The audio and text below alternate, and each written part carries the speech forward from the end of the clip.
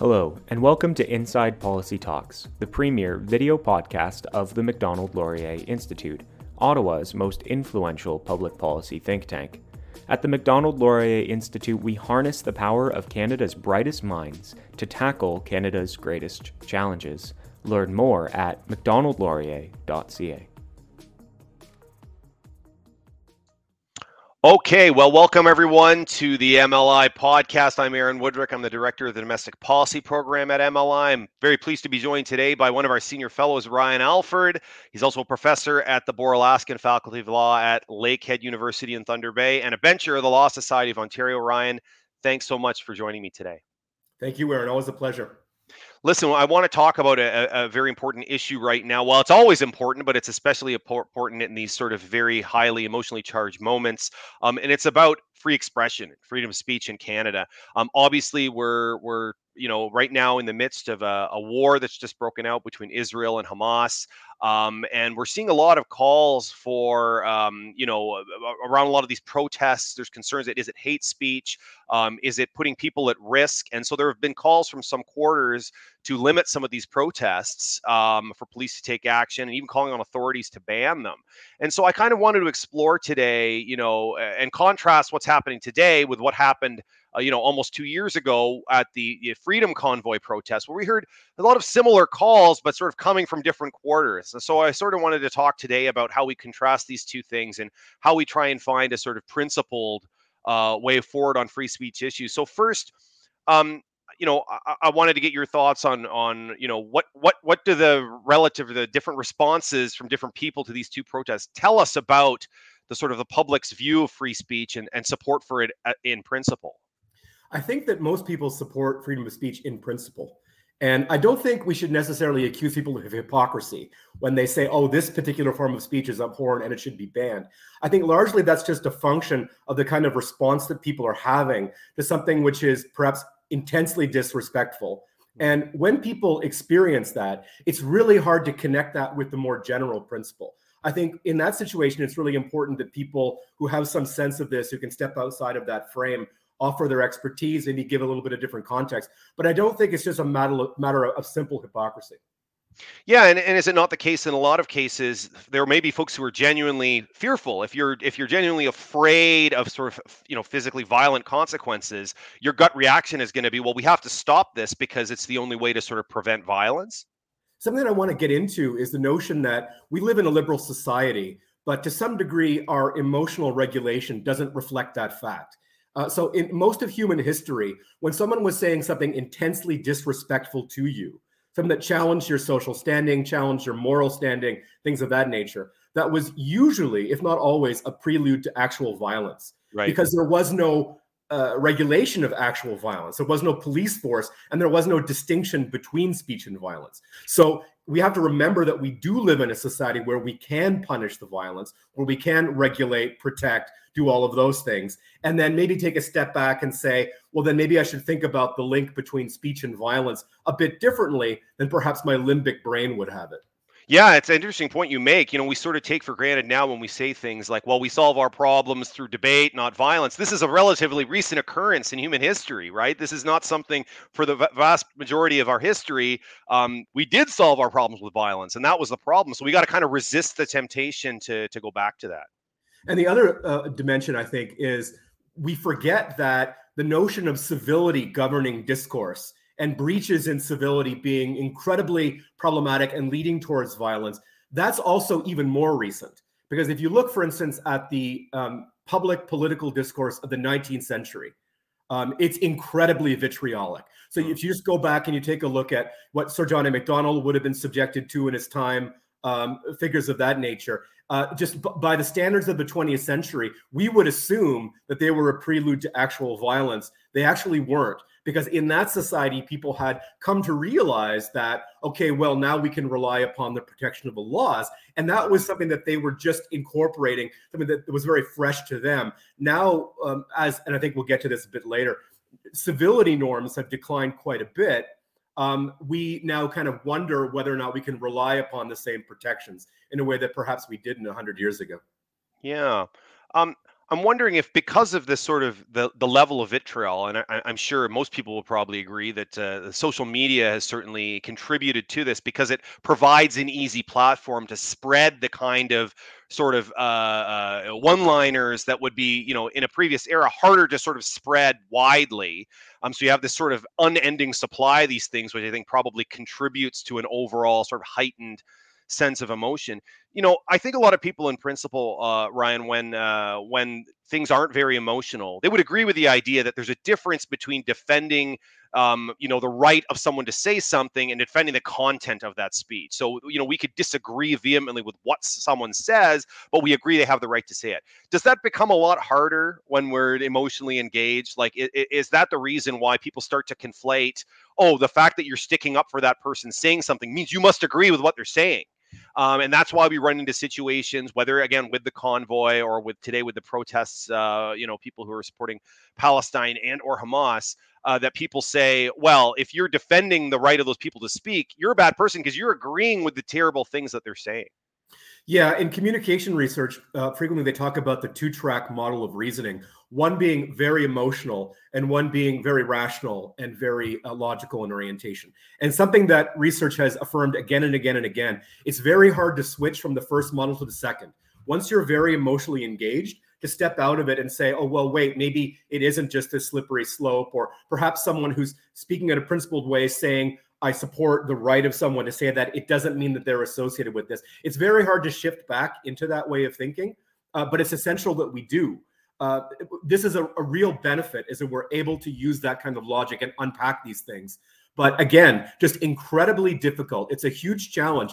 And in part, when people breach the civility norms, when they breach the norms of respect that we all took for granted until, let's say, to some degree, maybe 15 years ago, in terms of how we spoke in public, that becomes more difficult for the other people. So I think it's a rather complex dynamic, because when people speak with tremendous disrespect or question the moral standing of people in various ways, make really powerful accusations against groups, you can't really just naturally expect that they're going to take the attitude of, oh, well, I certainly respect their right to say what they do. Sure. But hopefully you get offended. You do. And I think that that's a reaction that people should expect. But nevertheless, I hope that it's possible to add some cold water to this and say, well, how would we really want to act to preserve our own values? Because really, it's not just about the rights of those people. It's about our view of who we are and what we tolerate and why. Yeah, the saying, "A cooler head should prevail." Easy to say, harder to convince people. Is that, as I say, people try telling people who are angry that all they need to do is just calm down, right, and see the reaction that you get. I want to talk specifically about, we've seen, obviously, with what's happening in Israel and Gaza now, that there have been calls from some quarters, to limit protests in Canada, or to punish either, explicitly or indirectly, some of the people who are, protesting what's happening, specifically now in Gaza. How do we navigate this, right? I again refer back to the contrast with the convoy. There were people, again, at the time, that were in support of using the Emergencies Act, a very powerful, some would argue draconian tool, that some people argue is not, the threshold has not been met to use. How do we take a principled approach in this when we see protests of things that we really don't agree with? How do we establish lines that maximize freedom of expression, but can still give peace of mind and protect against legitimate concerns about violence? So when we take that deep breath, hopefully we can remember that we have already worked out in advance what specific tools we can use to target things with far more precision than just this general blanket ban, right? We have criminal code provisions for incitement. We have criminal code provisions for materially supporting terrorism. We don't need to resort to something that's going to have an effect on speech directly, and which is going to lead in and perhaps propagate the idea that the enforcement is largely political, which is incredibly dangerous in this kind of a situation. So we should talk about the particular tools that we have to deal with the most problematic aspects of this behavior, and then to kind of unpack and differentiate between someone who's just really upset, who goes to a rally, who's with other people, the emotional tenor becomes raised, but who doesn't necessarily have the same intention or even the same viewpoint as a lot of other people in these protests. Yeah, and I mean, I guess the obvious example would be again the convoy, where you had some people in these, in the convoy calling for overthrow of the government, and then you'd have other people sort of saying, "Well, I'm just here because I don't like the mandates, and I don't like the vaccine requirements." And then similarly with some of these protests we've seen recently, you've had folks shouting, very alarming things about Jews or in support of Hamas. But then you've got others who just hold Palestinian flags and say, I don't agree with Hamas, but I support the Palestinian cause. So how do we Passing there, and something I would always note is if you take a look at these protests, you will probably see where they're not carefully regulated by marshals, which I think they are, and they will be in the future because of the blowback. But you may see a Hezbollah flag, you may see a Hamas flag. You're also probably seeing a lot of flags of the Communist Party of Canada or other, far left groups. Now, when you see that, you know for a fact that the majority of the protesters are not Stalinists, right, or members of some obscure Trotskyist sect. But I think the same presumption should apply for when you see a flag of that nature. Although I think that the display of those flags of organizations that are specifically listed in Canada as terrorist organizations needs to be punished. But again, this goes back to our earlier point of the precision, that we don't just necessarily say, well, look at all of these people who support Hezbollah or support Hamas. We say, look at the people saying this and look at the person there who chose to do that thing in particular. Yeah, it's interesting. And on a flag specifically, this raises an interesting point I thought about. A lot of the time when we're trying to ascribe, you talk about the mens rea, right? We have to guess. What are they trying to express? When we're talking about symbols, things like flags, the swastika, these are things that the symbol, the meaning of the symbol is clearly established. So in your view, if you display a flag of an organization that the government of Canada has, deemed to be a terrorist organization, is that stronger evidence that you're crossing a line than, say, if you just show up generally at a rally with a Palestinian flag? Well, absolutely, because if you have a Hamas flag or Palestinian Islamic Jihad or Hezbollah, Sure. So just to speak of Hamas in particular, that organization in its foundational documents calls for genocide, right? So when you have an organization that is genocidal and you chose to display their symbology, very much like showing a Third Reich flag, thing of that nature, it is very strong evidence. Whereas when somebody shows the flag of the Palestinian National Authority, and again, this becomes very complicated. It's very hard to unpack all this. That was formerly the flag of the PLO, right? Which, strangely enough, now is politically distinguishable from Hamas in terms of ideology. You're getting into much more complicated questions. But when I think with respect to the decisions that have been made legally, when it's put into the criminal code, and we can have this reference to the official ideology of the organization, that provides a much clearer link to establish the intent of the particular person who is communicating. Because otherwise, why are they doing it? Why are they displaying a Hamas flag rather than a far more generic Palestinian flag? So I guess then, to play devil's advocate a bit, then there are people who say, okay, well, that's all fine and good, but if you show up at a rally and like you show up at a rally and someone's got a swastika and you don't have one, is there then a sort of reverse onus that's triggered? You show up, you see the flag, you haven't called it out, you're still happy to be there. Does it are you guilty by association? And if not guilty, for sort of expressing hateful speech yourself or dangerous speech yourself, for perhaps amplifying or giving that person, because they've now got bigger numbers around them, you're sort of amplifying their message. How do we navigate that? Well, it's very tricky, because somebody in that situation might think to themselves, I don't recognize that flag. That's actually quite common, right? I mean, I don't think most people would understand if I said, do you know what Hezbollah's flag looks like? Sure. And this is one of the organizations that's most critically involved in this at the moment. Most people would say no, right? And if you do know, then what's your reaction, right? Do you say, well, I just want to kind of ignore this person, or do I confront this person? Which marshals and protests often have that that dilemma, right? Do I attract attention? And then, strangely enough, right, in some circumstances, the individual displaying it may have a very particular purpose, right? Where they're saying something along the lines of, well, I believe the government of Canada are equivalent to Nazis, and that's why I'm displaying this Nazi flag, right? It's a very difficult question, and you really can't resolve it just by reference to looking at the situation and say, well, look at those bystanders. You really don't actually know what they know or how they're reacting to it. And in a highly overcharged emotional environment, it's very easy to assume that they're just condoning it or they're entirely aligned with it. Not necessarily the case. Yeah, and so interestingly, I know another example that's come up a lot is there's a chant that's said at a lot of these rallies in Palestinian arenas, but from the river to the sea, right? Which, right, for people who know the geography of the area, basically implies that there will not be any Israel. For if you're actually going to have a Palestine that's from the river to the sea. So is that, where do you think that falls in terms of the symbol? I mean, is this again another case of a lot of people might not know what the geography is and it's just a song, but others would say, well, if you're at this rally and you understand what's going on, and why are you singing this if you don't know what it means, and that it clearly implies that you don't believe Israel has a right to exist? Well, Aaron, strangely enough, there are people who are naive enough to believe that if there was a Palestinian state that was dominated by an Islamist organization, that it would permit Judaism to be practiced openly, that it would be a state that Jews could live in, right? There really are people who believe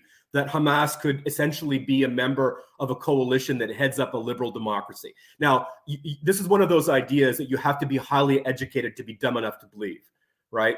And I don't know what people are being taught on college campuses with respect to the history of 1947 and 1948, or go back to 1936 and believe that, but they do, right? So again, highly subjective. Some people have notions of driving everyone from the region who's not supportive of a particular political project. Others far more problematic views with respect to religious intolerance, and let's go even further from that to darker places. But it is a spectrum, right? I think that slogan is real. It has a clear context. It has a clear history, but not everyone who's there understands that history, and perhaps they want to believe the most benign interpretation of it, right? Especially if there are people who have been taught to believe that this is the tolerant view or this is the liberal view. Sure. And I think that's a failure of whatever educational process they've gone through, but nevertheless, that remains true. Yeah, and that's interesting because there is the case for the sort of useful idiot in any protest, right? Yes, they may be, unwittingly, amplifying or sort of helping the cause of a group they don't fully understand, but that's very different from a mens rea standpoint of intending to do that. So while we might still condemn them and be troubled by the fact that they have these views, their intent is very different than other people who know full well what they're doing. And we shouldn't play into what those groups are doing, because what Hamas wants to do, we understand this clearly, is to become associated kind of, almost coterminally with the notion of what it means to be a Palestinian, right? That support for Hamas means support for Palestine and vice versa, which is what every group has always done of that nature. And the smart response is always to say, we reject this. Those people are your victims, right? Yeah. But when we say to people who are trying naively to support Palestine, well, when you do that, you're supporting Hamas. To some degree, we're playing into that. And that's why it's really important to allow people to freely voice things, right? Because when we clamp down on it in this blanket fashion, it plays into the narrative of, well, the only way to react to this is with something which is more than just speech. Yeah. I wanted to talk a bit about, alluded to a bit earlier, preemptive bans on speech, right? Are there any circumstances where this sort of thing is justified? I mean, if, for example, some of these protests led to a certain amount of vandalism or civil unrest, is the case then stronger that, because we now have a sort of a rising amount of evidence building up that these protests are leading to outcomes which are crossing the line? Does that give any weight to the idea of a preemptive ban sort of based on the nature of the protest, or are we getting completely off the rails if we even go there? I think the right metaphor here is to draw that link to what happened in the United States with Skokie, Illinois, right? So the American Nazi Party used to hold rallies and then march through towns and suburbs that were chiefly populated by members of the Jewish community, and in fact had large numbers of Holocaust survivors. So in a situation analogous to this in Canada, it would be if an organization which seems to be broadly supportive of Hamas goes directly to an area that is known for being the heart of the Jewish community, with particular aims in mind there. But there, the difference would be in the United States, you have this notion that there can be no prior restraint because of the absolute protections of the First Amendment. In Canada, you would have the option of injunction available, right? And then there would be a very careful balancing, right? And you'd have to really get into the notion of what are the particular aims of this protest? Are they hoping, right, that there's going to be something more than just speech? Are they hoping to get a reaction by going to what people perceive as a safe haven, as a place where, that their community can be unmolested, right? But that would require a careful court deliberation. But I wouldn't rule it out of hand because we don't have the absolute protections that they have in the United States. But I do think that we have a careful consideration there under the limitations of Section 1 and the Oakes test to freedom of speech that would have to require careful balancing. Yeah, and speaking of balancing, and I know you've written about this topic with respect to the convoy. I mean, what we saw with the convoy was a collision of, the right to free expression for Canadians to protest, but also the right of residents in downtown Ottawa to peaceful enjoyment. And one of the ways that was reconciled, and again, you can expand on this from because you've written about it, was the injunction that was sought to reduce the horn honking, where the judge sort of engaged in this analysis of saying, how do we maximize the right to peaceful enjoyment and the right to protest? Aha, here's one of the key things. So I'm going to place an injunction on the honking, and that should resolve a lot of that tension. So I don't know if you want to expand on that at all. I do. I think that this is really important because when you have that kind of a detailed consideration, it also leads to negotiations. It also leads to dialogue and discourse. And I think that it's really difficult, right, to engage in that. When you have to have a discussion with protest organizers about how, if they do certain things, like coming into the Jewish community on the Sabbath, right, as they practice it or what have you. And this is an issue with respect to protests in the United States that are planned right now, like what that effect is going to have. You have to engage in dialogue with people who really appear to you to be quite intolerant, right? And that's an incredibly excruciating process, and perhaps not one that we should make light of, right, as people having to engage in this. But nevertheless, it does produce positive outcomes. So when you put this into the legal system, and it has this notion that, we have to balance the rights and the harms in a very detailed way with respect for constitutional rights, and then people come to respect what the court is saying. They come to respect how they're being pushed towards negotiation and compromise. This really is the marketplace of ideas, and it's not pretty.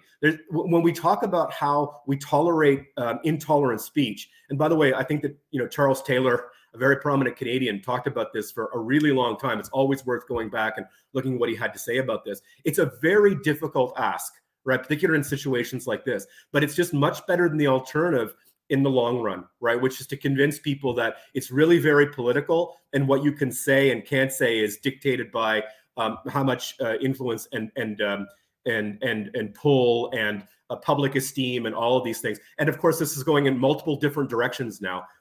We don't want it to be that way. We want it to be principled, and we want people to actually engage in the marketplace of ideas. It's just a lot uglier and messier than we like to assume within the ivory tower. Yeah, and it's tempting for a lot of people to say, well, why put up with all this harm and offense when we could simply just not allow it? But of course, that's a false choice, because not allowing it doesn't make those ideas go away. It pushes them into corners, frankly, where they can't be confronted. And I don't know your views on this, but I actually think that we talk a lot, and the downsides to offensive and hateful speech are obvious, but there are upsides in the sense that they identify the people who say them. They allow us to rebut and respond. And if we don't allow that to happen out in the open, they end up in echo chambers where there's absolutely no one to confront them. And I think that's where you get, when you allow people to say their piece and argue with them respectfully, you at least have the chance of changing their minds. Whereas if you're onto something very important there. When it's very abhorrent, it also allows you to understand that something's gone very wrong. So when young people in Canada just have really no understanding of the history of the region, right?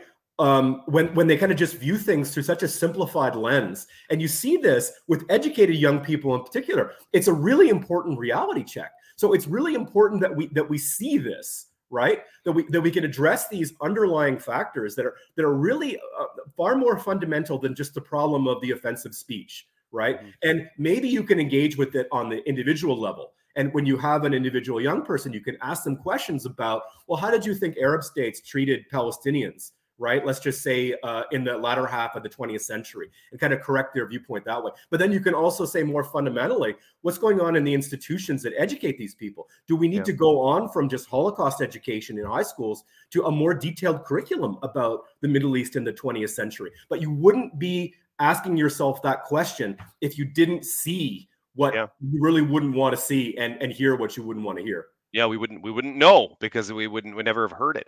I want to close with one specific example, and this is a unique one because it involves the legislator in Ontario, the MPP Sarah Jama, who, as you probably know, she's an NDP MPP. She's spoken out in support of Palestine and said some controversial things about Israel. She was expelled from the NDP caucus, and she was also censured in the legislature, so she's not able to speak. What are your views on this? Is this appropriate? Is this a dangerous precedent? Where's the line drawing? Where should that occur there? My view is that it's appropriate. And I think we have to take a look at it within the norms of the particular institution. So one of the reasons why legislatures have parliamentary privilege is because they have a very particular function, and they're allowed to regulate their affairs themselves, right? These are self-imposed limits. It's not a matter of the government, doing this on a private citizen. Sure. It's a member of a particular kind of body that has to engage in a particular form of discourse. I think what she said was so disrespectful that telling her that an apology is required before she's going to be readmitted to being a member of that body to speak freely is appropriate. But I do think also it's a question of people who are not operating within the confines of that institution have to allow them to make those judgment calls. And just seeing that that's very sui generis, because that's the rules of a body that relies upon collegiality. It relies upon respectful discourse in various ways. And I would say also that that kind of a penalty that we would think is extreme was routinely imposed for things like just personal insults, right? Up until very recently. And saying to someone, you must apologize to restore that collegiality and you must address the harm that you've caused, it's just really not novel. Yeah, that's interesting because I think, the view, first of all, there's separate things. Being expelled from the party is different than not being able to speak in the legislature, even as an independent. And if we apply the sort of general rules, you say, well, free speech. But there, as you say, there's very specialized rules. This is sort of self-governing club. And if the case is, for example, if we said an MPP stands up and accuses someone across the aisle of being a child molester, and then the legislature stands up and says, well, you can't speak again here until you apologize. I don't think... Or calling someone a liar, using that word, right? That's routinely a basis for censure. Okay. Yeah, that's a very interesting point. So it's less about the specific content than it is about just sort of a general breach of decorum and any issue. I think we should view it through that lens.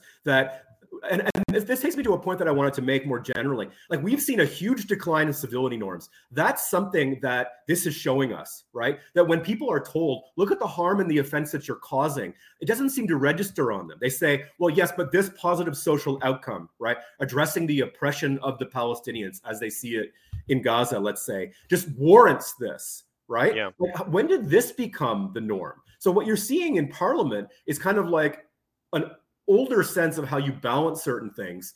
The fact, I'm not saying that we should restrict free speech in civil society based on breach of those norms, but again, in terms of seeing something that's gone very wrong, why civility is just really completely falling off the radar of modern young people, and the notion of the harm that they cause through their speech just not registering on them as something that would allow them to self-regulate.